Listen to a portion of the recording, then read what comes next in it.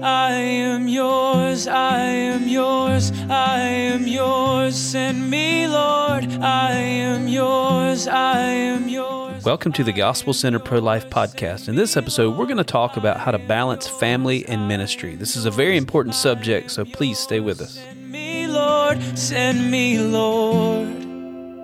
I felt your passion, I've touched your heart. Use me, Lord, use me, Lord.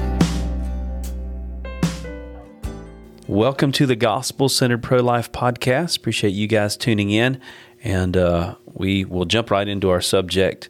It's an important subject, and hopefully, because this will be coming out, we're actually recording in the old year, but This will be coming out in the new year, 2021. This is our first recording for the new year. I believe it will be, Okay. yes. So, good to see you guys this year. Yeah. But I think it's an important topic that we have dealt with our, I'd say, our sidewalk missionaries, also our local sidewalk volunteers. It's a constant thing that comes up, dealt with personally in my life. Of You've course dealt with I this have. personally Yep. in your life. Yep.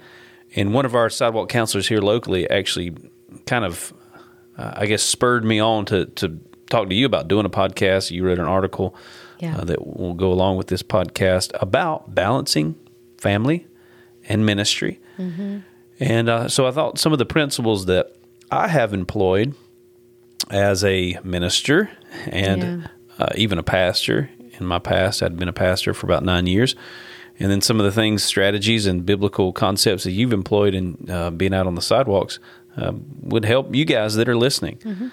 And so we want to jump into this subject, balancing family and ministry. Yeah, both are important. Both are critical parts of my life, for sure. Any dedicated, committed Christian's life.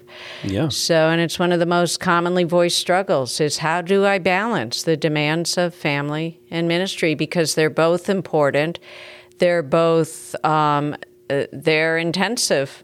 You need to devote a lot of time or you can lose one or the other. So how do we balance and prioritize? And it creates a tension. Yeah, I think it's one of the most common tensions voiced by our counselors, and that we get questions about how do you do it.